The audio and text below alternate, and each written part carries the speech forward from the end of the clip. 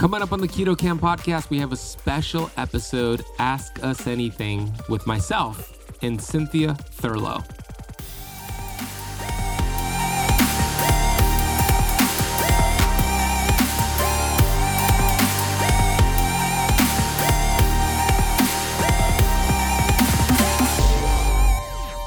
We are designed to eat when it's light outside, not eat before bedtime. It's aligned with the way that, we've thrived over thousands and thousands of years, but it's only since the advent of light and the processed food industry that all of a sudden people are doing exactly the opposite, and in many ways to the detriment of our metabolic health.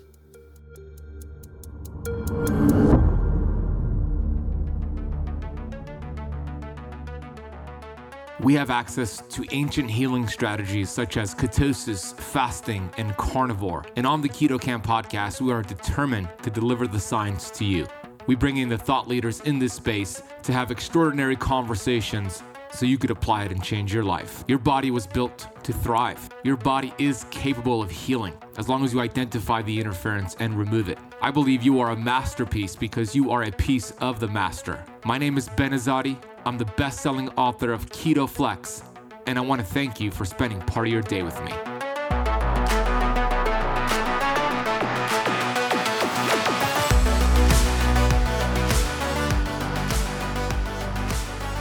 Hey, Keto Camper, Ben Azadi here, the host of the Keto Camp podcast. I'm excited to bring back to the show the wonderful Cynthia Thurlow, nurse practitioner of over 20 years. And we decided to get together and record an Ask Us Anything podcast. She is going to simultaneously release this episode on her podcast, the Everyday Wellness Podcast, and I hope you're subscribed to her podcast. It is awesome. And I'm releasing it as well today on today's Keto Camp podcast episode. We get into some questions that our audience has submitted to us via Instagram and other platforms as we started to get ready for this conversation. So here is what we discussed today. How do you keep your energy levels up if you are transitioning from being a sugar burner to a fat burner? What if you're struggling during that metabolic flexibility transition? We're going to give some tips on MCTs and L-carnitine supplementation and some of the clues and hints to why you might not feel that great as you're doing keto and how to change that. We'll talk about sleep. How do you know if you're getting enough sleep, and why we emphasize quality, not quantity. And we'll break down REM sleep, deep sleep, how to improve those metrics, how to track those metrics. We'll get into the nervous system, sympathetic versus parasympathetic. We also get into protein. How much protein should you consume on a keto diet? We'll get into some rules of thumb, some protein myths surrounding how much you could process in a single meal.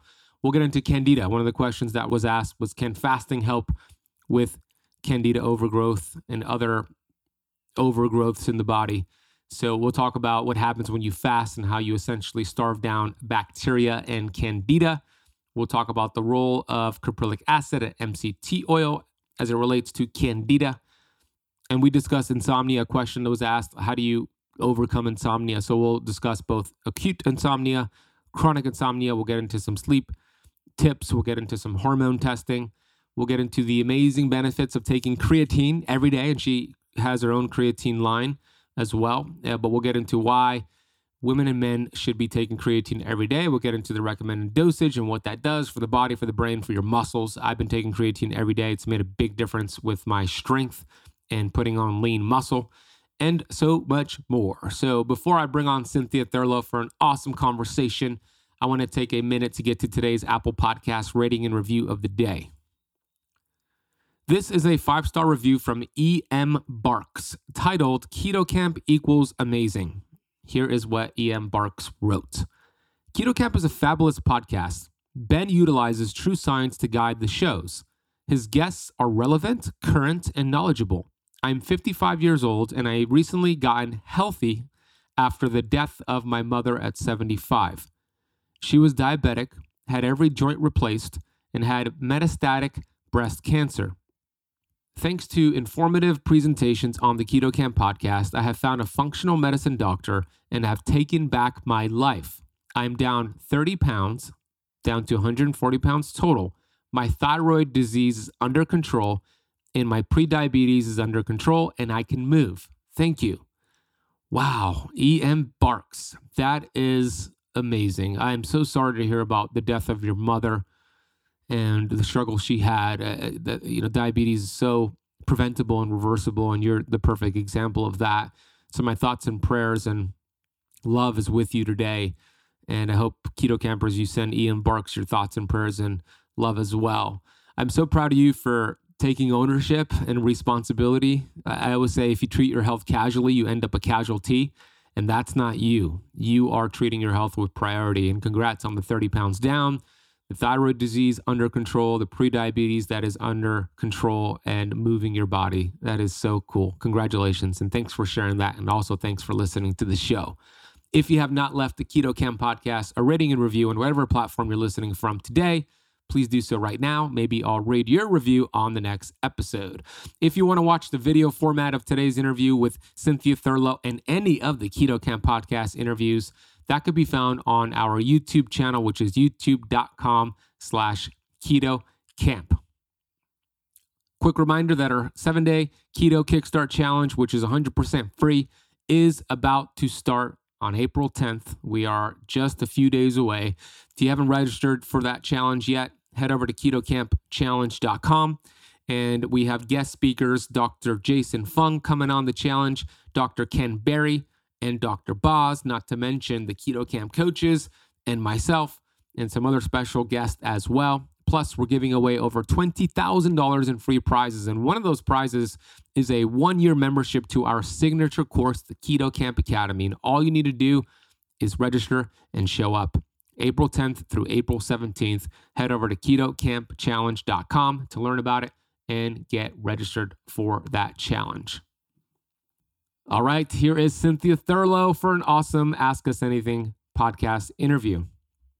Cynthia Thurlow is a nurse practitioner. She's also a specialist in metabolic health and intermittent fasting. She has a great book called The Intermittent Fasting Transformation, all about fasting for women. Go get the book if you haven't gotten it yet. She's the host of the Everyday Wellness podcast. She has spent over 20 years in clinical medicine, working in both the emergency room and cardiology. She soon recognized the strong link between food and her patients' health and well-being. This prompted her to pursue advanced training in nutrition and functional testing in order to assist others in achieving optimal health. She has a TEDx talk on intermittent fasting with over 10 million views. She is a rock star, speaking on stages all across the world. She's been on some of the top podcasts in the world. And today we have a fun conversation. Here is Cynthia Thurlow. Cynthia, I love that we're doing this today. We're going to have some fun. Absolutely. And for listeners, I think many of you probably know this, but Ben and I are genuinely really good, close friends inside the podcast and outside. And so it's always a pleasure to have our communities come together and foster a question and answer session. And I was just telling you before we started recording that I think this has really become a favorite thing to do, is to record with, people that have done the podcast multiple times. There's so much synergy. There's so much alignment. And I think we were agreeing to agree on this, and we'll have to dive into all these amazing questions that people submitted. Some great questions. We reviewed them beforehand. I love that we got these different dynamics with the questions. And yeah, it's a great day when we could merge the Everyday Wellness podcast and the Keto Camp podcast all in one session. So let's dive right in, Cynthia. Exactly. So we're going to start with Sarita. She asked how to keep your energy up. I'm on keto and fasting, but still tired after a month of ketosis. Yeah, this could happen. The body is still going through an adaptation period, Sarita. And for most people, that adaptation period is about 7 to 14 days. For others, it could be a little bit longer. It sounds like you're in the latter category. And Sarita is actually a student in my academy. So, I would recommend to just keep working on that metabolic flexibility, keep incorporating those healthy fats, those saturated fats, monounsaturated fats, and then eventually, pair it with intermittent fasting when your body's ready. As you know, Cynthia, the intermittent fasting part would be a great way to give your body some energy, because when you're in a fasted state, the body wants to survive. It's going to give you, it's going to raise those counter-regulatory hormones so you go out there and hunt and kill. But what can you do in the meantime until you get that switch? I would recommend a few things. this is where I would strategically use something like exogenous ketones. And in general, I'm not a huge fan of exogenous ketones because people just like to drink them and not actually do the work. But Sarita, you're doing the work. So just to supplement with exogenous ketones like the one from Kinetic or HVMN are two of my go-to, could just be a good way to flood the body, the blood, the brain with some ketones, and you might feel a little bit better. There's also some things you can do with MCT oil, which is kind of like an exogenous ketone, although it's not. But C8 caprylic acid is the one that's most researched when it comes to energy production and ketone production. And the cool thing about these medium chain fats is that there's no bile required to break it down, no stomach enzymes. It goes right into the mitochondria for energy. I would just caveat this and say go very slow and low with MCT oil. A lot of people hear about the benefits, and I'm sure you see this all the time, Cynthia. They'll take 2 tablespoons and then they're running to the bathroom, like stomach distress, disaster pants, as Dave Asprey calls it. So start with maybe 1 teaspoon. And then if you feel good the next day, 2 teaspoons, and work your way up to 1 to 2 tablespoons eventually. And the last thing I'll add here is L-carnitine. This could be a great time to add in L-carnitine. The way that I've used it is it's kind of like a mechanism for shuttling some fat to your mitochondria, which also helps with ketone production. And then, of course, looking at the fundamentals like sleep and stress and all that good stuff, which I'm sure you'll touch upon in a second. But those are my initial thoughts, Sarita. Your body's adapting. You might want to throw in those supplements to see if it does the trick short term until you fully achieve that metabolic flexibility. But Cynthia, what would you add to this conversation here? Great responses. And ironically, some of the things you talked about, I was like, oh, L-carnitine in particular, definitely a favorite supplement. Sarita, I would say as you are transitioning to becoming more metabolically flexible, for some people, it does take longer. Sometimes it's 4 to 6 weeks or even longer to be able to effectively utilize stored fats as a fuel source. And so I think about leaning into the lifestyle. Ben's done a really nice job of identifying some things that you can do in terms of supplementation. I would make sure you're getting high quality sleep. I would ensure you're properly hydrated with electrolytes. I feel like so many individuals, when they go lower carb or even ketogenic, they don't realize that electrolyte loss can actually contribute to what we sometimes call keto flu, but it's this loss of electrolytes that will actually mimic some of the fatigue, nausea, malaise, just not feeling great. High quality options like Element or Redmond's are really nice ways to support your body. And there are unflavored electrolytes for when you're in a fasted state, and you can use the other ones in your feeding window. I also think about, where are you in your menstrual cycle? I don't know your age. So certainly if you are still menstruating, still under the age of the threshold of the average age of menopause is 51. So if you're still in perimenopause or peak cycling years, understanding that there are going to be times in your menstrual cycle when it's going to be easier to effectively utilize a low carb or ketogenic diet and fast. And so understanding from the day you start menstruating up until roughly around ovulation, that's your superpower. Estrogen predominates, and you certainly have more metabolic flexibility and the ability to fast and go lower carbohydrate, push your workouts, et cetera, is optimized. And then kind of backing off on the fasting piece and adjusting your carbohydrate intake as you're heading into the luteal phase when progesterone predominates. The other thing that I would think about is, if you're having significant fatigue and this is persistent, is to consider touching base with your internist or primary care provider to get some labs drawn, especially in women that are still in their peak fertile years. Iron loss, thyroid issues can all exacerbate these things, and really looking at your sex hormones. I think that's always the last recommendation. If you're still having debilitating fatigue, is really what else could be contributing to it. And certainly, touching base with your primary care provider if you find that it's persistent. But as Ben said, a lot of times this is this acclimatization, process where you are getting your body primed and ready to be able to effectively utilize carbohydrates and fats as a fuel source. And that can be a little bumpy and rocky, but I know you've got great support, certainly with Ben's program. And therefore, I think, just giving yourself a little bit more time and then revisiting this if this persists with your doctor.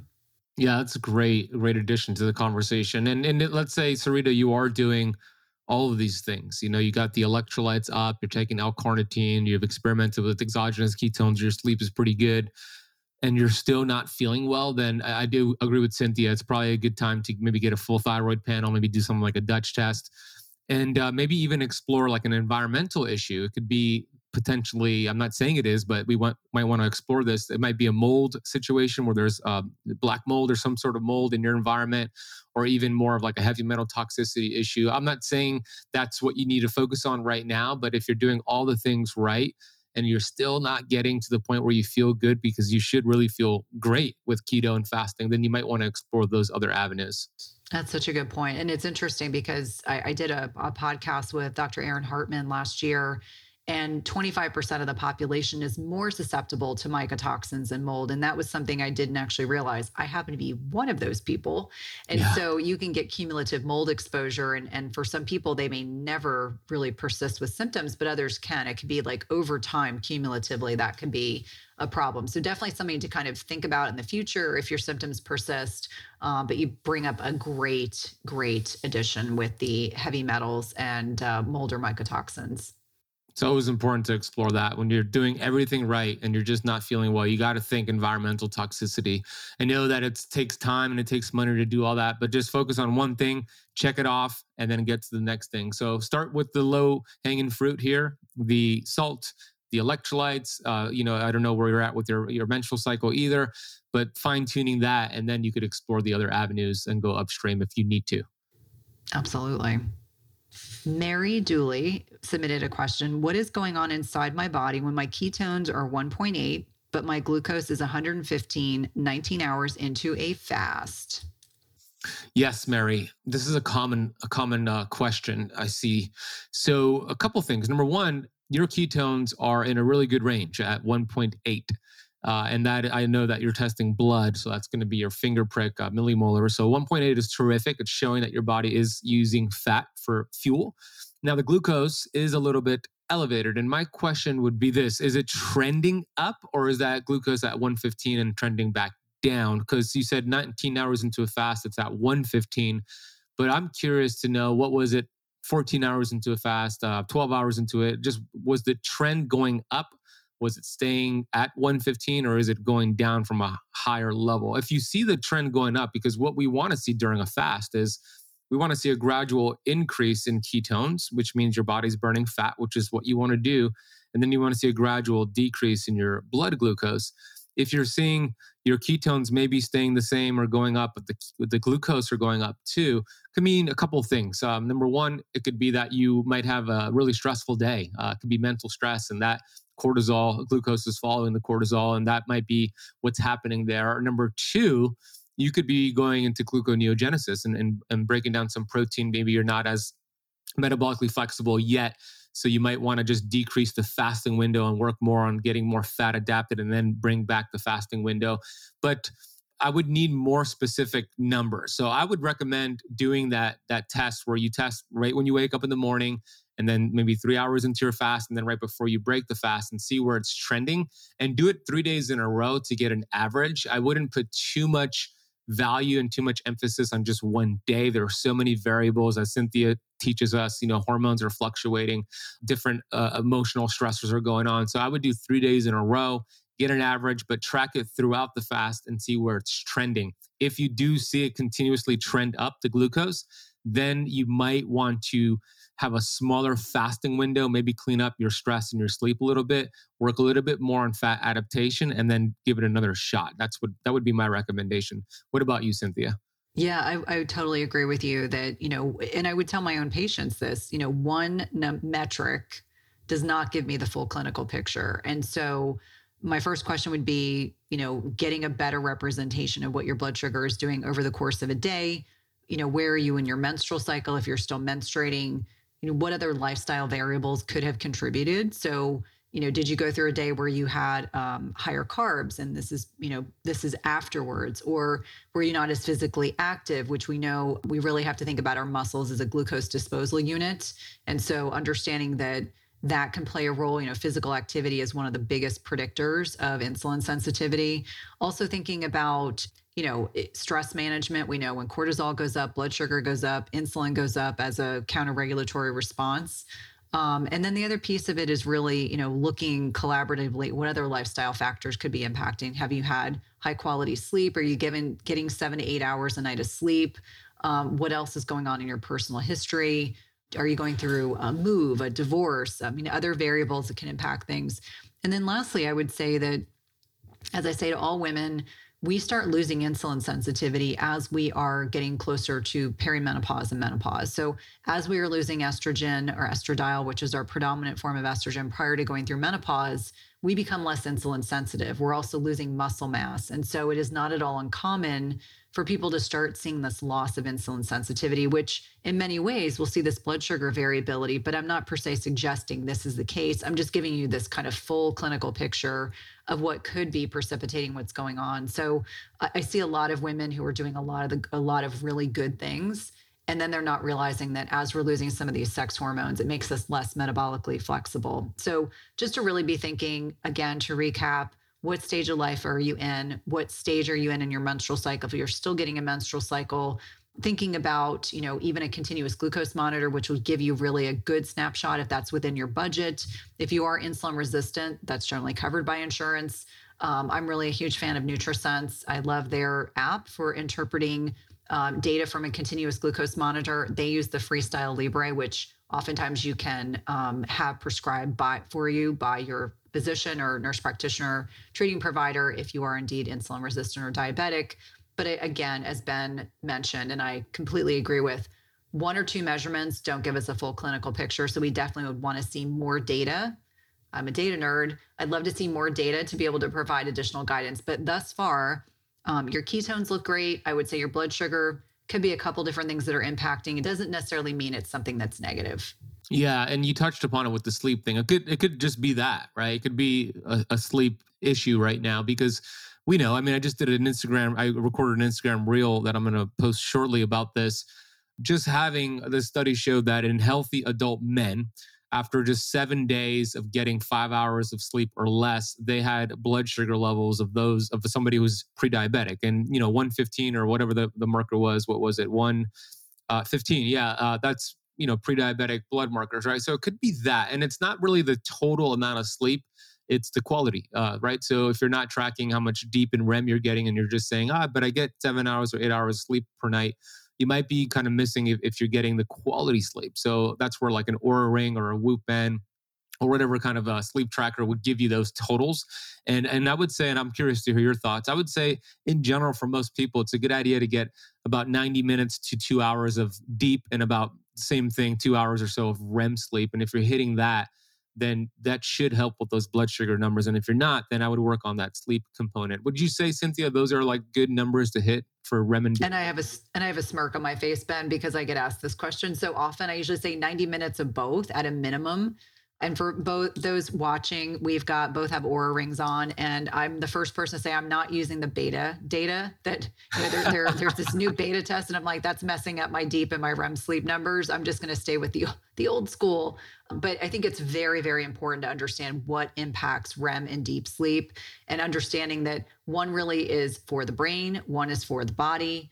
But if you're not getting 90 minutes, if you've got whether it's a Whoop band or an Oura, really working diligently. And for me, I find that a lot of my women need to tap more into the parasympathetic. So more into the rest and repose side. We're so sympathetic dominant. We're go, go, go, go, go. We're those big task masters.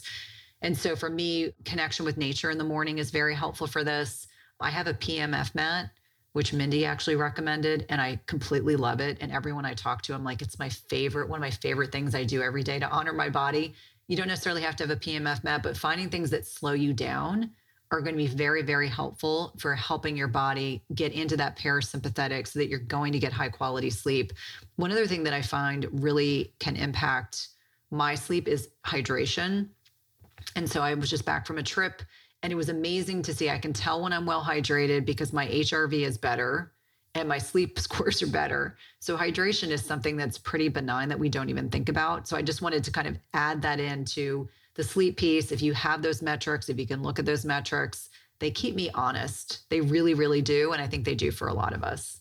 Yeah, they do. I'm also like a data nerd like you, Cynthia. So I like looking at that. It inspires me to want to improve those. It's like a game that I play with myself. And there's one thing to put value on those numbers, but there's also another thing to actually put value on your intuition and how you feel. So I don't want to let my aura ring tell me how I should feel today, but I also use it as a gauge. And it's a pretty good gauge. I like the aura ring. So I love that you mentioned the parasympathetic nervous system, because that is so important, not just for women, but for men, people out there in this day and age. We're just so sympathetic dominant. So that PEMF mat is a great idea. I have two of them myself from Higher Dose. Is that who you have them from too? Or I do. And the embarrassing thing is that my entire family now uses it. So when I get on it, my dogs get on it with me. yes. And then I found my husband asleep on it one night and he was like, this is fantastic. And so he Yes. gets on it every day. He does jujitsu sometimes in the evening, showers, comes home, and then he takes a nap in the corner. It's kind of funny. I love it. Yeah. So same thing in my household. Every morning, it's part of my morning routine. First, Natasha does it, and she does meditation while she lays on it. And the cats love it. So they just go, they are actually there on the mat before she comes in here, waiting for her to turn it on with the red light. And then I do it. And then I have my dog lay on it throughout the day as well. Now, that does cost money, but you could get similar benefits by grounding outside, just walking barefoot on grass or dirt. But I also love that you brought up the circadian rhythm part of this with the glucose. That's very important. We don't want to negate what Cynthia said there or undervalue what Cynthia said there, because morning sunshine and just syncing your circadian rhythm is going to help with pretty much every area of health, especially the blood glucose. So I know that what we don't recommend is eating too close to bed. So having about at least 3 to 4 hours of fasting. And something that's interesting, I'm reading a book from Dr. Sachin Panda, not the circadian code, but a more recent one called the Circadian Diabetes Code, which he's making the case, and he's making a pretty good case that most of these insulin-resistant diabetes cases are a result of a mismatch in their circadian rhythm. And there's a study in the book that was fascinating. It was done on mice, but mice have this suprachiasmatic nucleus, which is it's an internal clock in our brain. Mice have it, humans have it. And in the study, they found that mice were in the habit in the labs of sleeping during the day, eating at night, and following that pattern, that their natural circadian pattern, they had pretty good glucose levels. And the only thing they changed in the study is they actually removed I always have trouble saying that word, suprachiasmatic nucleus from their brain. I know it sounds awful, but they survived. And it distorted them. So their internal clock distorted them, where they were eating during the day and they developed diabetes as a result. And that's essentially what's happening to us. We are having a mismatch, is like us removing this part of our brain. So we want to get back to our natural circadian rhythm, and morning sunlight is a fantastic way to do that. It's really interesting. I haven't read his newest book, but I'm super familiar with his research. And I think it just provides further validation that we are designed to eat when it's light outside, not eat before bedtime. It's aligned with the way that, we've thrived over thousands and thousands of years, but it's only since the advent of light and the processed food industry that all of a sudden people are doing exactly the opposite, and in many ways to the detriment of our metabolic health. That's so true. It's so true, especially when you think about all these artificial lights that are everywhere. And it serves its purpose. Like, thank God we could light ourselves up in an indoor environment, but we want to do our best to get outside. Even, I know what you're thinking, those listening and watching, but Ben, you live in Miami. You got sun all the time. That is true. But even on an overcast day, you could still get the benefits. Just take off your sunglasses and just get that morning sunshine. But you all could not eat at least 3 hours before bed. Just doing that alone will make a big difference with your circadian rhythm. Absolutely. And it's interesting because I was just 5 hours ahead. So I was in London last week. And one of the things that I was trying was different strategies going over and coming back to be able to address jet lag. And so I'm planning on doing an IG Live later today to actually talk about it. If not, it'll be over the weekend. But I think for so many people, it's understanding that our body takes in so much information with these light and dark cues and how it impacts metabolic flexibility and insulin. I mean, it's so important. And I love that you brought up Sachin's new book. I need to actually grab that. Yeah, it's really good. I'm loving it. I'm about halfway through. Have you interviewed him yet? I have not. He's on my mental neither. radar. Yeah, me too. when I'm done with the book, I'm gonna reach out. Yeah, his work is fantastic. And real quick, back to the HRV piece, the Oura Ring gives you that heart rate variability score, which is great to get your baseline and work on building that up. The drawbacks, though, of Oura Ring is that it doesn't give you your HRV throughout the day. They can't, because the technology, they use light technology, and if you're moving, it's hard to capture HRV, but when you're sleeping, you're put. So it doesn't give you a good score overnight. And I don't know if you knew this, Cynthia, but there's a company out there called Hanu Health, and they created a continuous heart rate variability monitor. I'm actually wearing one right now. Oh, It's like I need to hear more about this, Ben. Yeah, it's like a heart rate strap. And on my phone, I could see exactly what my HRV is throughout the day, and it gives you different scores. So that's pretty cool to gauge, how your nervous system is. But one of the things that I've learned with that app, and I interviewed the gentleman who owns it, Dr. JT Wiles, is that you could significantly get into parasympathetic with some simple breathing exercise, like in a minute. I interviewed him yesterday and we did a 60-second breathing session, and I raised my HRV 133% in a minute by just breathing in. It was like breathing in for about 5 seconds and then exhaling slowly for about 4 seconds for a minute. So that might actually help with glucose numbers, just getting into that parasympathetic state and just breathing through your nostrils and get out of the habit of mouth breathing. That's really interesting. So a lot of that is stimulating the vagus nerve, and that's always my cheat. Ben and I obviously do a lot of public speaking, and sometimes I get excited before I'm doing a lot of public speaking. And so my way of slowing my heart rate down and getting myself out of that fight or flight mode is to do rhythmic breathing. But I love that. I'll have to connect with you separately because I may be interested in interviewing this individual as well. It sounds very exciting. I think you'll love it. Yeah. Hey, I want to take a brief minute to share something with you. For many years, I used to take fish oil and recommend it, and I see a lot of people in the keto space overdoing it with fish oil. There are several reasons why I am not a fan of fish oil and why I stopped recommending it to all of my clients several years ago. Number one, 83% of fish oil is expected to be rancid on the shelf before you even consume it. There was also an experiment done. This study was called the Iowa Screening Experiment. This study showed it took 18 weeks to reverse the negative effect of the incorporation of EPA and DHA from fish oil into the cell membrane. Another study found that fish oil increased the risk of colon cancer in mice. Here's the quote: "We found that mice developed deadly late-stage colon cancer when given high doses of fish oil. More importantly, with the increased inflammation, it only took 4 weeks for the tumors to develop." Simply put, I stopped taking it. I stopped recommending it. I use a plant-based omega from Pureform. This supplement is nitrogen infused, which preserves and protects it. It has the proper balance of omega-6 to omega-3. And most importantly, it gives you the derivatives, the building blocks, they're called parent essential oils, for you to produce your own EPA and DHA. If you want to learn more about Pureform, head over to purelifescience.com. Use the coupon code BEN4, that is BEN, the number 4, at checkout, and you'll get $4 off your capsules of Pureform. We will also drop a link for you down below in the podcast notes. All right, let's go back to this episode.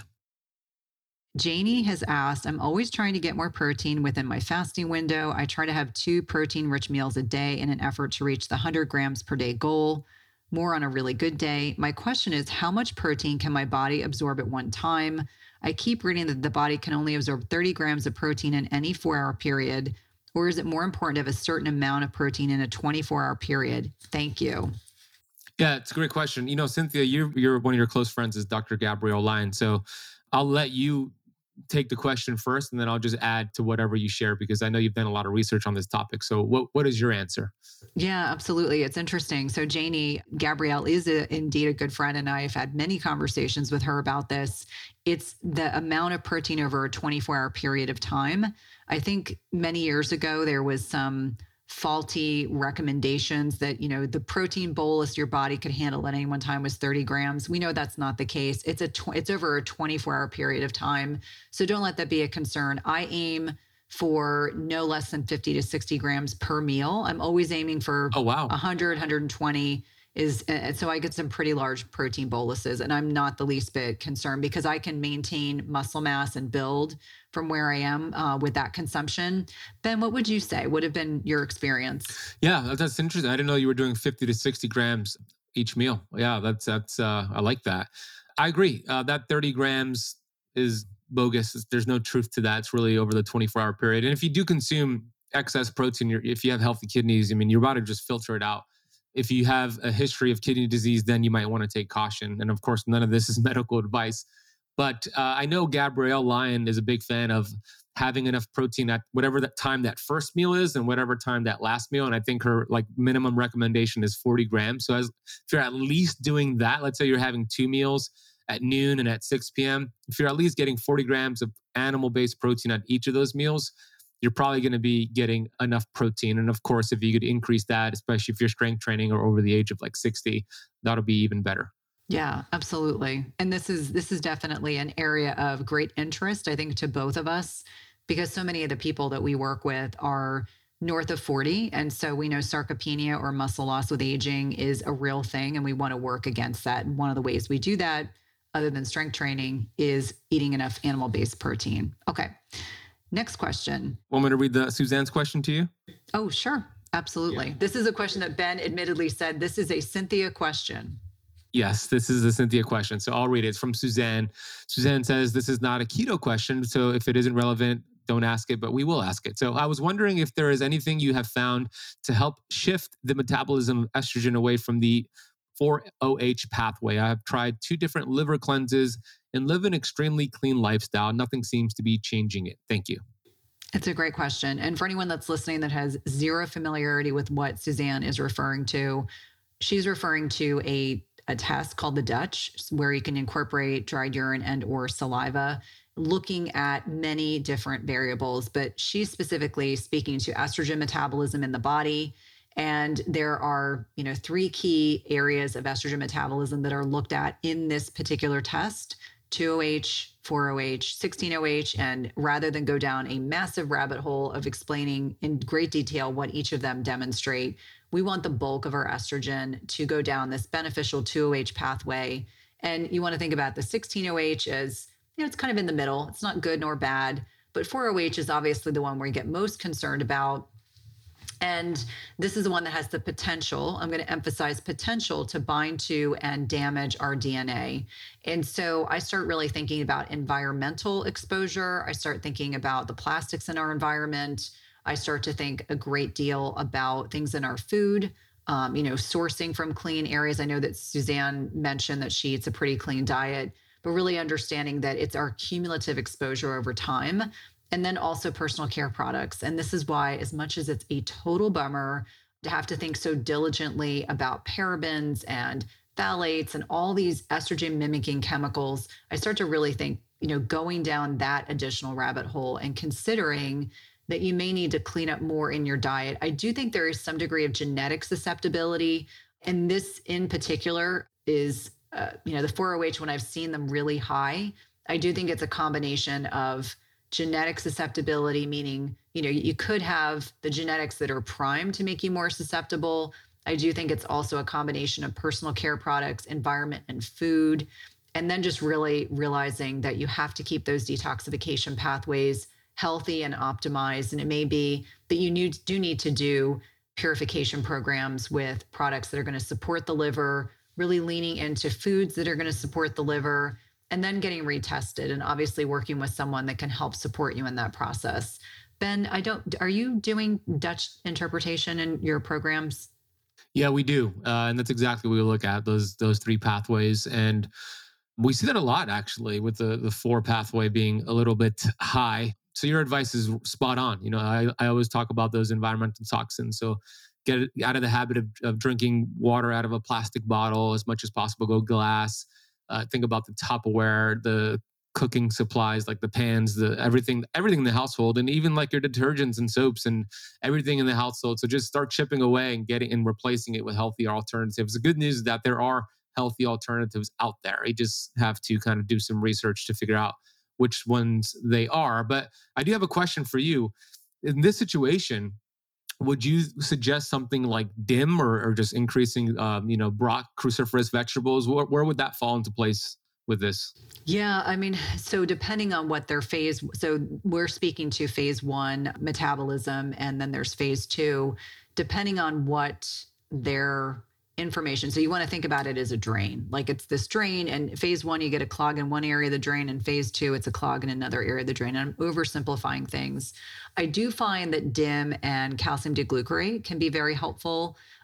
just depending on where those clogs are. Thinking about sulforaphane and broccoli sprouts and things like that can be beneficial. I do feel like when the 4-OH is high, and high to a point where, the provider kind of says, okay, this is an outlier. This is not the norm. This is not a little bit above the norm. This is significantly over the norm, that you really have to be a little more aggressive. And so in conjunction with speaking with the patient, really, diving into that lifestyle piece, really getting granular about how much you can push. And when I say push, sometimes depending on how old the patient is, sometimes the woman may not have a lot of circulating extra estrogen. And so giving them DIM may provoke low estrogen symptoms. So that may mean hot flashes. That may mean they have more vasomotor symptoms. They may have more vaginal symptoms. Unfortunately, the loss of estrogen is systemic. It's not localized to one part of the body when women are transitioning into menopause. So I think it's really looking top to bottom, but definitely DIM and calcium diglucarate and sulforaphane and broccoli sprouts and all those things would definitely be part of that. But I do think it would be a multi-pronged approach, and also seeing, is this someone who needs methylation support? Is this someone that needs additional cofactors to be able to support their body? And then retesting. I always tell if the 4-OH is high, it is absolutely positively important that we are retesting. Yeah, well said. And methylation is a good idea to explore. A lot of people, they're just not methylating properly. And the Dutch test gives you an idea of your methylation too. So we definitely utilize different methyl groups and methylation supplements to help with that, especially if somebody has like the MTHFR gene. They really need some support, maybe a B vitamin complex. But yeah, looking at the full picture. And I'm glad you said that and you explained it so well, because if somebody just goes on like Dr. Google, maybe they get a Dutch test and they see their 4-OH is high, they might say, oh, I'm just going to go on DIM, but that might not be the best solution for you. That actually could create too much estrogen being lost and those low estrogen symptoms that you mentioned. So that's where it's important to have a practitioner look at the full picture like Cynthia just described and then make those custom recommendations. So I'm glad you explained it like that. Well, thank you. And I think one of the things that's important that I'll just tie into the Dutch is that the Dutch is probably one of the most complicated tests that I've ever worked with. And so sometimes I get calls from physician friends that want me to review Dutches. So I always say that it's important to work with someone that's looked at a lot of these, because it takes time to become proficient at interpreting them. And I always jokingly say that, the first time I looked at the Dutch test, I was like, oh my gosh, there's dials and numbers. And now that I understand the subtleties of the Dutch, as I'm sure you do as well, it's like, it's really an exciting test to be able to educate people about their bodies. Really, really exciting. Yeah, it's a great test. It's my favorite hormone test. But you're right. In the beginning, I'm like, what am I looking at? Dr. Pompa, teach me, show me how to read this. And he taught me. Exactly. Okay. Next question is how to use fasting to help with candida. This is Karen's question. Yeah, well, when you fast, especially like a prolonged fast, let's say past 24 hours, your innate intelligence, your body is going to be starving down bacteria, good and bad, in the gut, including candida. Our candida feeds off of food, feeds off of sugar, feeds off of heavy metals as well. So when you're in a fasted state, there's not a lot of food for candida to feed on. So naturally, you're going to get probably a decrease in candida because you're starving it off. So that's where it could help. But here's the thing. You want to make sure you break the fast properly and like refeed with like prebiotics and maybe even probiotics. So sauerkraut, kimchi, you want to break it the right way and not just break the fast with like a donut or a pizza and just feed them all again. You might feel awful too. So depending on how long you fast, you'll get more of the starving down, which can, by the way, result in some die-off symptoms. So just keep in mind that might be the case as well. So you might want to go low and slow and kind of build that fasting muscle up. But that's how fasting could help. And what are your thoughts on that, Cynthia? No, I think you bring up such good points. I would say that, autophagy, which is this waste and recycling process that goes on with fasting, can be very beneficial, not just for candida, but any type of opportunistic organisms, whether it's parasites, worms, God forbid, dysbiosis, all these things that don't belong but have found their way into our digestive system. I think it's also very helpful to understand that there are therapeutic benefits from things like caprylic acid or MCT oil, obviously working in conjunction with your own provider that's made recommendations. Therapeutically, I will oftentimes say, having some MCT oil or caprylic acid can be very beneficial therapeutically for killing off the candida. And I love that you brought off, and this can happen in any antimicrobial program, but understanding that you have to have biofilm disruptors. So each one of these opportunistic organisms, they will adhere to the cell wall and they create a biofilm. And so part of it, you want to break up the biofilm and then you want to have something bind to it so you can get rid of it. Very, very important to understand that, a biofilm breaker and a binder are critically important when you're working on these protocols. And understanding you may need more detoxification support, more dry brushing, sweating, sauna, exercise, rest while you're going through these protocols, because the die-off is no joke. I'll be the first person to say that, we were just talking about the Dutch and phase 1 and phase 2 liver detoxification. And sometimes when you do these protocols, if you're working with someone, they're already thinking ahead that has the potential for being an issue. One of the reasons why we use binders and why we use biofilm breakers is to help support the body in addition to everything else we're doing. So really understand there's a very comprehensive approach.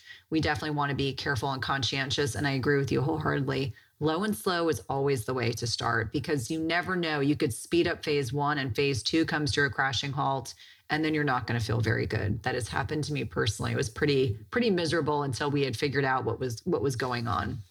Yeah, so you don't let Cynthia already went through the pain. You don't have to go through the pain. Learn from Cynthia's lesson. And you're right, I see that all the time. So low and slow, you always want to think of this as a muscle that you're developing, over time. And you could definitely get yourself there in a short amount of time, but just don't do it day one. So that's very exactly. important. I have a great question from Michaela. I was recently diagnosed with gallstones. Apparently, I have one blocked duct. I did some research and found saturated fat is not supposed to be so great for this condition. I plan to do a gallbladder liver flush, which will take care of the stone issue. But until then, what would you recommend I eat? I still want to be keto. I finally achieved metabolic flexibility and I'm fat adapted. And it just makes me want to cry to think that I have to go back to eating the other way. I do not want to do that. Do you have any thoughts for me at all on this, Ben? Thank you so much. Yeah, Michaela's in my academy, and I know that she's having that challenge right now. So yeah, absolutely. You definitely don't have to go back to your old, carbohydrate ways. But here's the thing: when I interviewed Dr. William Davis, author of Wheat Belly and other incredible books, Super Gut, we talked about this. We talked about the gallbladder, gallstones, obstructed bile ducts, and why a lot of doctors, conventional doctors, think it's a saturated fat or a fat issue, and why that's a big misconception. It's actually your body got so used to being a sugar burner and eating carbohydrates. Now you've increased your fats, including saturated fats, and you don't have the proper efficiency or enzymes, the proper bile flow, bile acids to start breaking it down, which can actually lead to those symptoms. And that's where they're telling you it's because you incorporated the fats that's causing it, but it's really because you stayed away from the fats for such a long time. Your body kind of forgot how to break them down. So what do you do? Yeah, I think a gallbladder flush, awesome. That's a great idea. But you want to go really low and slow. You want to actually have smaller meals, more spread out throughout the day. I wouldn't practice OMAD, 1 meal a day. I wouldn't even do 2 meals a day with 2 big meals of fats. I would have 3 to 4, maybe even 5 meals that are smaller, and give your gallbladder, give your liver time to adapt. It might take a month, it might take a little bit longer. In the same time, you could take some bile salts, you could take some digestive enzymes, definitely increase your digestive bitters. We talk a lot about that, Cynthia, right? So arugula, lemons and limes, even like high quality coffee, artichokes, apple cider vinegar. Find ways to support the liver, find ways to support the gallbladder, have those meals that are smaller. And this is the only time I would probably recommend like smaller, more frequent meals, back to like the personal training days. But in this scenario, you don't want to have a whole bunch of fat in one sitting. You want to spread it out, give your gallbladder and your liver time to adjust. And over time, it will. I know that it will. I don't know how long it will take, but definitely it will over time if you just put that protocol into place. What are your thoughts, Cynthia?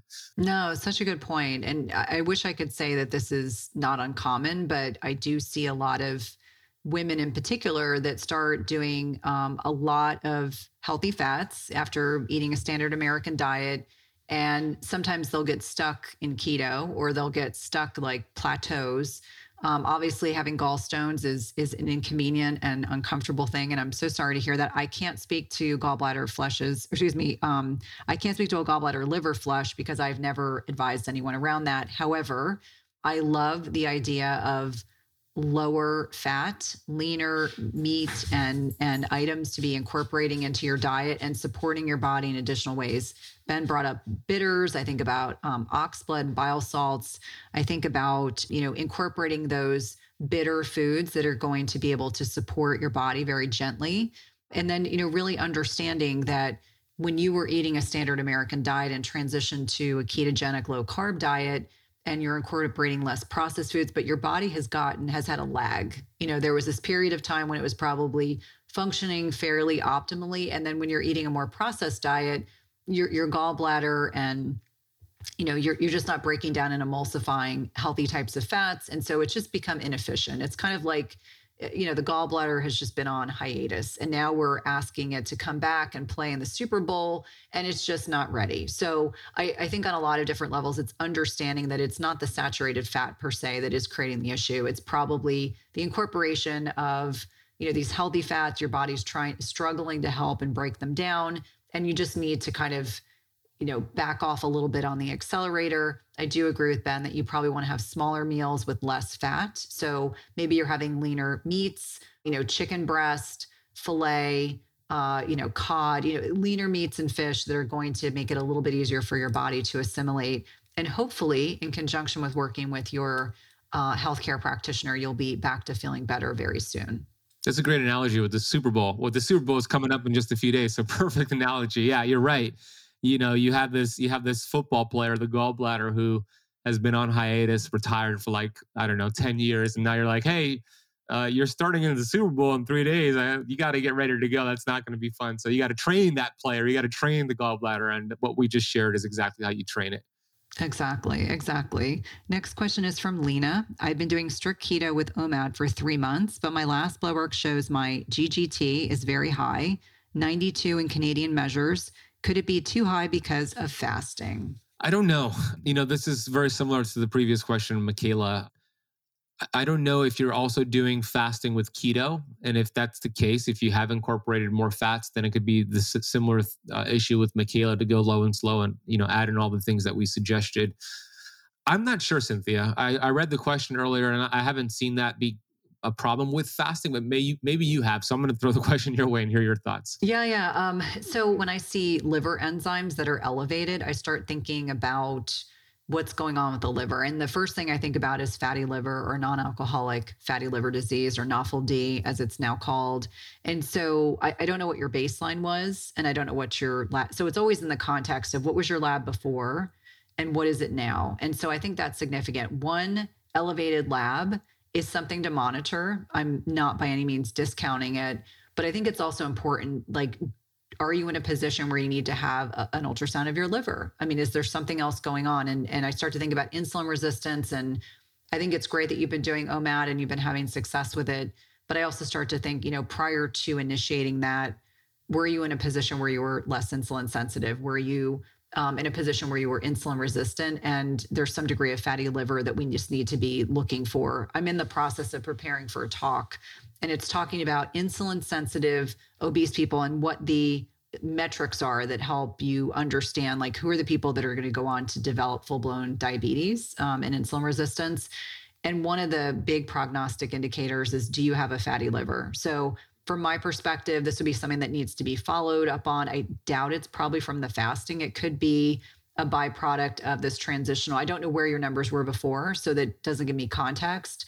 But I think it requires a little bit more information, a little bit more research, and very likely might be an existing mild issue that might just need to be followed. Yeah, well said. That's fascinating because, you're right. Fasting with fasting, you're going to pull fat from the liver. So if anything, it's actually needed for fatty liver or high GGT markers. But you never know. Sometimes there's scenarios where there's different things at play here. But I do know this: one of the best nutrients you can give your liver is choline. So either eating eggs or taking some choline supplementation, and that should nudge things in the right direction. But to Cynthia's point, those numbers could be on its way down. It could have been much higher a few months ago before you started to implement OMAD. We don't know unless you do have those numbers. So I would say if you do have those numbers, look at the previous test results. And if you don't have them, then follow some of the protocols you're learning and then retest in about 90 days and see where it's trending, and even potentially go get an ultrasound done to see if there's anything else going on. Yeah, I always say when there's one elevated test, we pay attention to it. We're not at all suggesting not to have the conversation with your ordering provider about what they want to do. But one test without having context makes it challenging to interpret. Absolutely. Yeah. Okay, we got lots of questions about insomnia. We did. Yes. Okay, number one question, why do we experience insomnia while doing a ketogenic diet? And then the other question was how to address chronic insomnia patterns. So lots of concerns about sleep. And this is from, the first question was from Youssef, and the other one was, I was literally DM'd the other question by multiple people on Instagram this morning. Yeah, so I'll preface this and say I'm not an insomniac expert or a sleep expert, but I have written a book on sleep and I have studied sleep a lot and sleeping patterns. So has Cynthia. I've never seen the ketogenic diet cause insomnia. I've never seen that. I have seen the ketogenic diet cause sleep issues. So I'm wondering if this was something before that just is reoccurring because keto triggered it somehow. I'm not sure. But here's what I would recommend for those who are struggling with sleep on keto. I would recommend actually increasing your carbs a little bit, meaning maybe it's not going to be low enough for you to remain in ketosis, but just the way is your body to kind of adapt a little bit and get some carbs. But also having some raw honey right before bed, give your brain some glucose. So about a teaspoon of raw honey before bed could help with sleep if you're struggling with sleep on keto. I've also seen taking some MCT oil or coconut oil before bed help with that as well. And if you're doing that and you're still having insomnia, then I would definitely speak with like somebody who's an expert on that. I know that it also depends if it's acute insomnia or if it's chronic. They're treated very differently. My fiance, Natasha, she's had intermittent insomnia in the past, and it's always triggered from a stressful event. Like if her mom was in the hospital, that ruminating of like, what's going to happen to my mom, the mental stress gets her into an acute insomnia state where some of the things that we've learned for her is when she's lying down in bed and let's say it's 30 minutes and she's just thinking about why can't I fall asleep, one of the things we do for her is, okay, get out of bed, do something else. Don't just lay there thinking about it. Do something else and then go back and retry. You don't want to just lay in bed thinking about why you're not falling asleep. At least for Natasha, we got her out of bed. She did some things for about 10, 20 minutes, laid back in bed, and that seemed to help as well. And then getting to the root cause of what is causing that mental stress and figuring out what the blessings are there. I know you said you think it's keto doing it, but there might be some other things at play here. So those are my thoughts, Cynthia. What would you add to that? No, so wise. And I love that you are so lovingly supportive of Natasha when she's having sleep issues. I would say MCT oil is always probably my go-to when I suspect it might be a blood sugar dysregulation thing. Lots of things to unpack. There's acute versus chronic insomnia. Acutely, I do see stressful events, the rise in cortisol, rise in blood sugar, rise in insulin. That can definitely get people into a trouble sleeping pattern that can then develop into chronic insomnia. But there's a differentiator. There's difficulty falling asleep and difficulty staying asleep. And I think both of them need to be addressed a little bit differently. So if you're having trouble falling asleep, that's a sleep hygiene thing. Whether or not it's related to the stressful event or you're moving or you're changing jobs or you've had a breakup or there's something just going on in your life, and really trying to get your brain out of and also understanding that, we have the amygdala, which is our lizard brain. If that overrides our prefrontal cortex and we can't, we're like ruminating thoughts, we can't think straight, we're frightened, we're scared, really understanding we need to do things to calm that central nervous system. And so whether or not that's taking a light walk, whether or not that is connecting with a loved one, doing some meditation, expressing gratitude, or as Ben likes to call it, vitamin G, which I love, maybe taking a hot bath, maybe you're soaking in magnesium, maybe you enjoy aromatherapy like lavender that kind of helps you, get out of that fight or flight response, breathing exercises. There's also supplements that can be helpful. I think about phosphosterine. So I like Cerephos in particular. I use that. Yeah, I use that as needed myself personally. And then I do recommend that as a supplement as needed. We don't chronically want to be lowering our cortisol, but if you're feeling like you're stressed and can't gear down for bed, get off electronics, read a book. I mean, there's so many things. Is a big difference from people who chronically wake up between 2 and 4, 1 and 3 every night. And I see a lot of women that struggle with this, but I know men do as well. Some of it can be hormonal, like are you in perimenopause?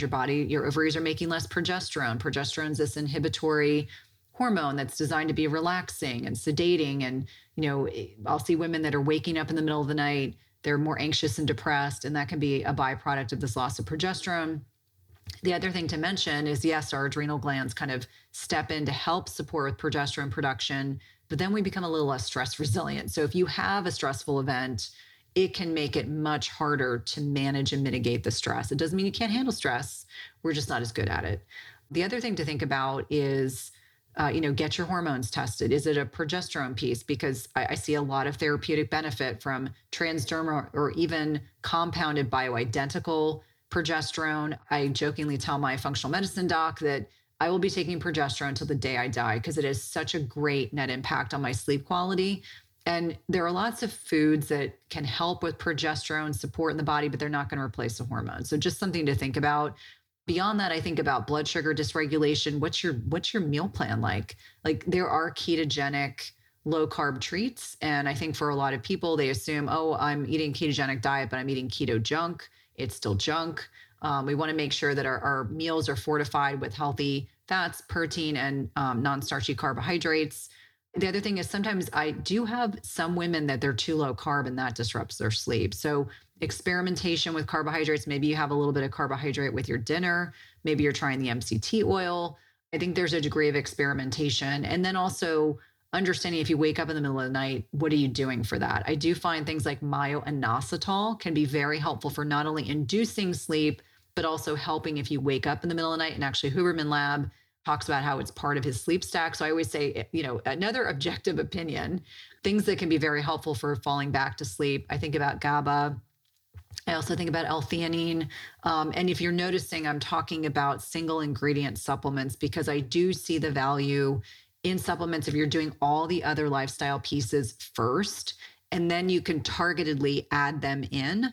So those are the things I really think about. But the good and positive thing is that personally and professionally, we can work on sleep stuff absolutely positively. Obviously, if it persists, I get concerned about the net impact on blood sugar regulation. I know we touched on that earlier. I think about appetite and satiety. When you don't get high quality sleep, you don't crave broccoli, you're going to crave junk. And just thinking about cumulative net effect. One thing I do see, and I'm starting to talk more openly about it, is this over fasting, over restricting, over exercising paradigm. I call it the triad. And this can happen to men and women. It's not just women. And so really understanding that you could be overdoing it unknowingly. And then the last piece I would add to that, just being mindful of time, is where are you in your menstrual cycle? So if you are a week out of your menstrual cycle and progesterone is lower, that could exacerbate sleep. Obviously, if you're male, that's not the case. But I just wanted to make sure, if there's anyone listening that's trying to kind of put all these pieces together, definitely wanted to make sure that was not an issue. Anything else that you would think of, Ben? It's a great list of things to consider. Great list. I'm also a big fan of the Cerephos, the phosphatidylserine, as a way to calm the adrenal glands. Something that I would add to what you shared is that if you find yourself consistently waking up in the middle of the night between like 1 and 3 a.m., that could also give clues to the liver. That's in Chinese medicine, is the liver time. And sometimes when the liver is sluggish and overwhelmed, then it could be working very hard and it has this cortisol response in the middle of the night and you're just wired and tired laying there. So taking some binders, doing potentially a coffee enema, just finding ways to support the liver. We've mentioned a lot of ways during this episode. And then one more thing to it would be your breathing, your airway passage. So a lot of people are dysfunctionally breathing because of many, many factors, right? I've interviewed a few people on this, but if you've had braces when you were younger, sometimes that crowds your teeth. That's my problem right now. So I'm working on expanding it, but it forces you to breathe through the mouth instead of the nose. So what I do is I mouth tape at night. I wear a small adhesive, which forces me to breathe through my nose. And then I wear a breathe right strip. And then I have my earplugs and I have so my fiance is always making fun of me because I look like crazy, but it helps, it helps. So you might want to explore like the breathing issue. If that might be the case, you could find a biological holistic dentist to do an assessment. There's sleep studies that you can do at home now. You actually don't have to go to a clinic to do it. I never thought that made sense, by the way, going to a clinic to do a sleep study, because you're out of your environment. You're probably worried. So it doesn't make sense to do it somewhere else. So you could do sleep studies at your own place, but I would explore the liver if you're waking up, and then also your breathing patterns to see if that's the issue there. Such a great addition. I did a podcast last year with James Nestor and his book Breath. I've read it twice. I get something different out of it every time I read it. And as someone who is allopathic trained, I'm like, why did we not talk about this? I was exactly that person. Braces, pulled a bunch of teeth out. I'm the classic example. But what's interesting is for me, what I found that's been hugely beneficial, cold, dark room, blue blockers, sleep mask. I mean, I look ridiculous when I go to bed. I've got blue blockers on, I've got a sleep mask on. I mean, it's like all these things. And what's interesting, much to your point, my husband now has to wear a mouth retainer because he was an obligate mouth breather at night. And I would tell him, like, you're snoring. He was insistent it wasn't happening, but it starts to change the profile of your mouth, your oropharynx. And so understanding that undiagnosed sleep apnea it's really prevalent. It's not just happening in people that are obese or overweight. And working with someone that can help you understand your own personal anatomy if you do suspect that sleep apnea it might be contributing. And I did a sleep study last year with a little probe on my finger. And yes, you can do them from home now. They're very inexpensive and they really provide some really great information. So I'm glad that you brought that up. Yeah, it's so important, so very important. Like your husband, I was a chronic mouth breather too. And that was because I had, a couple of wisdom teeth pulled out, had braces for a long time. And then I ate a standard American diet, so mushy diet. And then my teeth got crowded. And naturally, I started breathing through my mouth because I had less room for my tongue and just less room for my nostrils to get enough oxygen. So I became a chronic mouth breather. So I'm working with my biological dentist right now. I've been wearing this damn thing for 3 years, but it's a palate expander where I wear it every night, up and below, 2 little pieces of device, but it's slowly expanding my palate to change that facial structure so I could naturally breathe through my nose. Because to your point, a lot of people have undiagnosed sleep apnea or just breathing issues. And the solution is not to go on a CPAP or supplemental oxygen. As a matter of fact, like when you get on those, it actually makes your own natural mechanisms for oxygen lazier. And you actually are just relying on something exogenous. And as you're teaching your body not to do it naturally. So I'm not saying to get off that if you're using it now, but I'm saying you want to get to the cause, and that is proper airway passages. Awesome. Well, we have one last question. And this question is from Mary Jo. I take Cynthia's creatine supplement powder. Can she clarify when is the optimal time of day to take it? Before, during, or after working out? Should it be taken on rest days, during the fasting window, etc.? Thank you. Yeah, so that's your question. Yeah. So what I would say is I take creatine in my feeding window because it will technically break a clean fast. I do recommend that women supplement every day in particular because we have less endogenous creatine stores in our bodies, 70 to 80% less. It is absolutely essential that we are taking creatine exogenously outside our body because we can't get enough in our foods. Like it would be great if I could just eat enough steak and eggs and that would do it for me, but it really doesn't. So when you say 70, 80%, you mean less than men? Is that what you're saying? Yes. Ah, okay. Interesting. Yeah. So we have less. And what's interesting is you look at the research about women's menstrual cycles. So there's time in our cycles where we need more creatine. And there's really good research supporting its use in perimenopause and menopause. So I always remind women, I think many of us thought of it as a bro supplement, like it's a gym bro thing. Yeah. And we know based on research, women need 3 grams a day, men 5. And if you're vegan or vegetarian, you actually need more because you're not eating that animal-based protein. But yeah, it's really easy to take it daily. My product in particular blends seamlessly into water and anything else. So it's really nice. But yeah, creatine is my surprise supplement. I think it's, for me personally, I always like to share this, but being a menopausal female and being able to consistently lift more weight week to week. So we're at a metabolic disadvantage in menopause. As we've lost testosterone and estrogen, unless we're on HRT, it's harder to build and maintain muscle. And so for me to be able to get in the gym and do that every week really speaks to the fact that it works. And there's a friend of mine who's 70 years old. She's a clinical psychologist. She's 90 pounds. And she was showing that she did a 300-pound leg press in the gym. She was like, if anyone can build muscle, I can. And so I love knowing that a lot of people are deriving a lot of benefit from it. That's amazing. So interesting. Okay, so 3 grams for women, 5 grams for men. Vegans need more. That makes sense.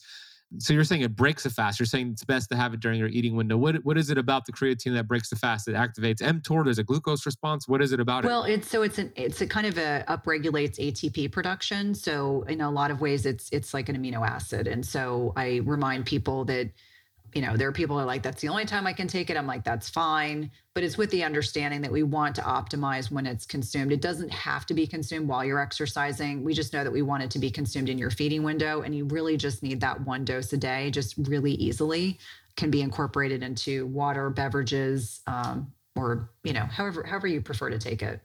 Awesome. Yeah, that makes sense. Creatine is one of the most researched supplements out there. There's a lot of research on the benefits of it, and there are a lot of misconceptions out there. It's not just for bros at the gym, it's for every human being. And I didn't know the 70-80% women have 70 to 80% less creatine, and they actually need it more, which makes a lot of sense. So yeah, I have a bag of your creatine on my counter. I need to get more consistent with using it now. You've inspired me. Yes. So when people ask, does it need to be taken in your feeding window, or is it only consumed on days you exercise? I just refer people to the fact that you'll benefit from taking it every day. Yeah, makes sense. Awesome. Are there any other supplements, Ben, that are part of your like day-to-day existence, like your must-haves? I'm just curious. I'm asking Ben a question now. Yeah, I love it. I'm a big fan of supplementation from like quality supplements, just because the soils are so depleted and we're just not getting enough quality vitamins and minerals from the food we eat, even if we're eating organic like I tend to do. But the way I see supplements is as a rotation. I like to rotate supplements. I think everything in nature is cyclical. I mean, you talk about women's menstrual cycle, it's cyclical. I mean, we have different seasons. So with supplements, same thing, especially supplements with herbs and mushrooms, your body could develop a tolerance to it and you start losing the benefits. So I'm a big fan of supplement rotation in general. So the ones that I definitely use more than others would be a magnesium, whether it's like a upgraded formulas nano or a magnesium blend, but a magnesium because we're just so depleted in that. So magnesium is a go-to. I also love Zach Bush's. Actually, I always have it on my desk. I sip it throughout the day.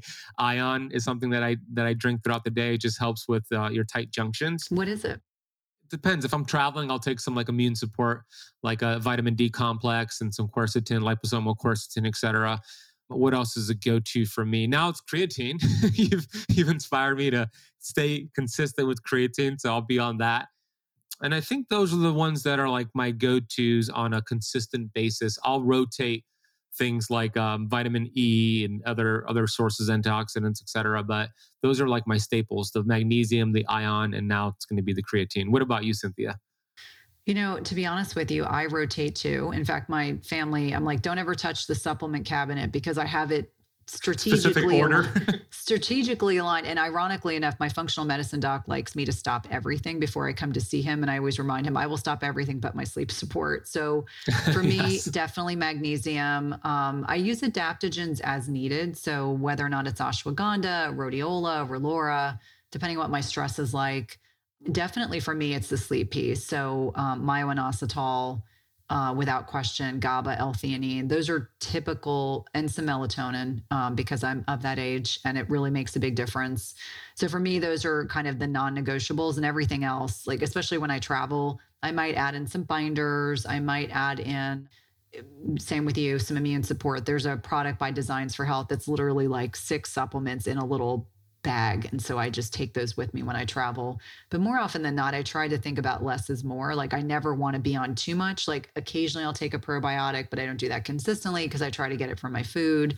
And I do think that's important. And the other piece I would say is that there's a degree of supplement fatigue that I think everyone can experience. So if you're feeling like you're overwhelmed, that's a good sign that you need to like definitely pare down and simplify things, because no one wants to be on 40 supplements. Like I've had points in my life when I've been on that many, and it's like a second job trying to figure out what I need to be taking. And God forbid I leave my house because I have to have all these supplement containers, and I'm fine doing that on the short term, but I don't want to be going to a state of craziness every time I travel. Yeah, well said. It is like a second job with a time commitment, and then you might need a second job because of the money. Exactly. It gets expensive. It gets really expensive. So what I always say is buy the best quality you can afford and try to keep it simple. Like trying to find a simplified regimen, I think makes a big difference. Yeah, in general, like Sundays are a day where I take no supplements, I drink no coffee. It's like a day to just like not have any of that. So I think it's a good protocol to have that in place. I love that. It's interesting. I typically drink green tea most mornings of the week, and I'd kind of gotten out of the habit because sometimes I sit down and I'm like, I don't want to, be in the midst of drinking green tea, and then I have to get up and, pee while I'm doing all these calls back to back.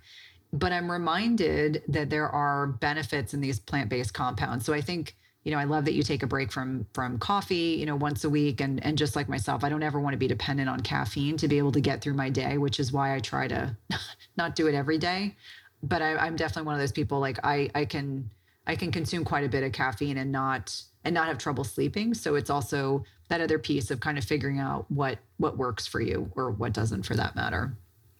Exactly. What a great bonus question there. Yes, absolutely. Well, Ben, as always, it's a pleasure to connect with you and our listeners, both on Keto Camp and Everyday Wellness. If you love these conversations, these very organic conversations from our communities asking us to answer questions, please let us know.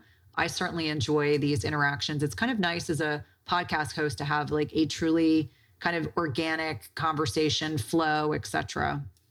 It is super nice. I enjoyed it. Well, let us know. Leave a rating and review on our podcast saying, hey, do a round 2. Ben and Cynthia, do a round 2. Let us know if you enjoyed this. We sure enjoyed it. So we would love to do a round 2. So we want to hear from you. And Cynthia, I love what you're doing.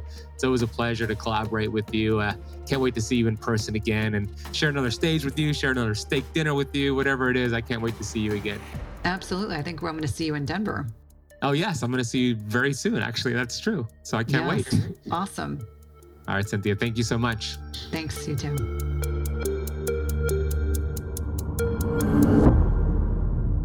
I hope you enjoyed that Ask Us Anything podcast. If you want me and Cynthia to do more of these Ask Us Anything podcast interviews, let us know. Maybe you leave the Keto Camp podcast a rating and review, letting us know how much you enjoyed it.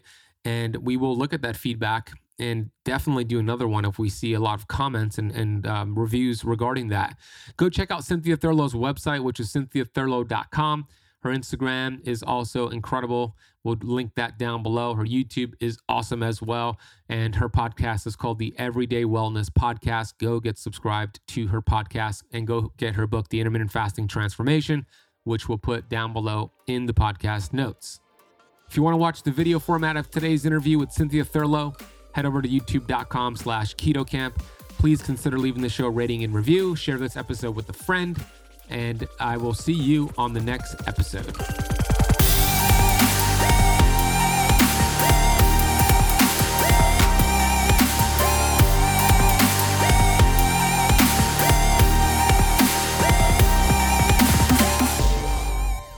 This podcast is for information purposes only. Statements and views expressed on this podcast are not medical advice.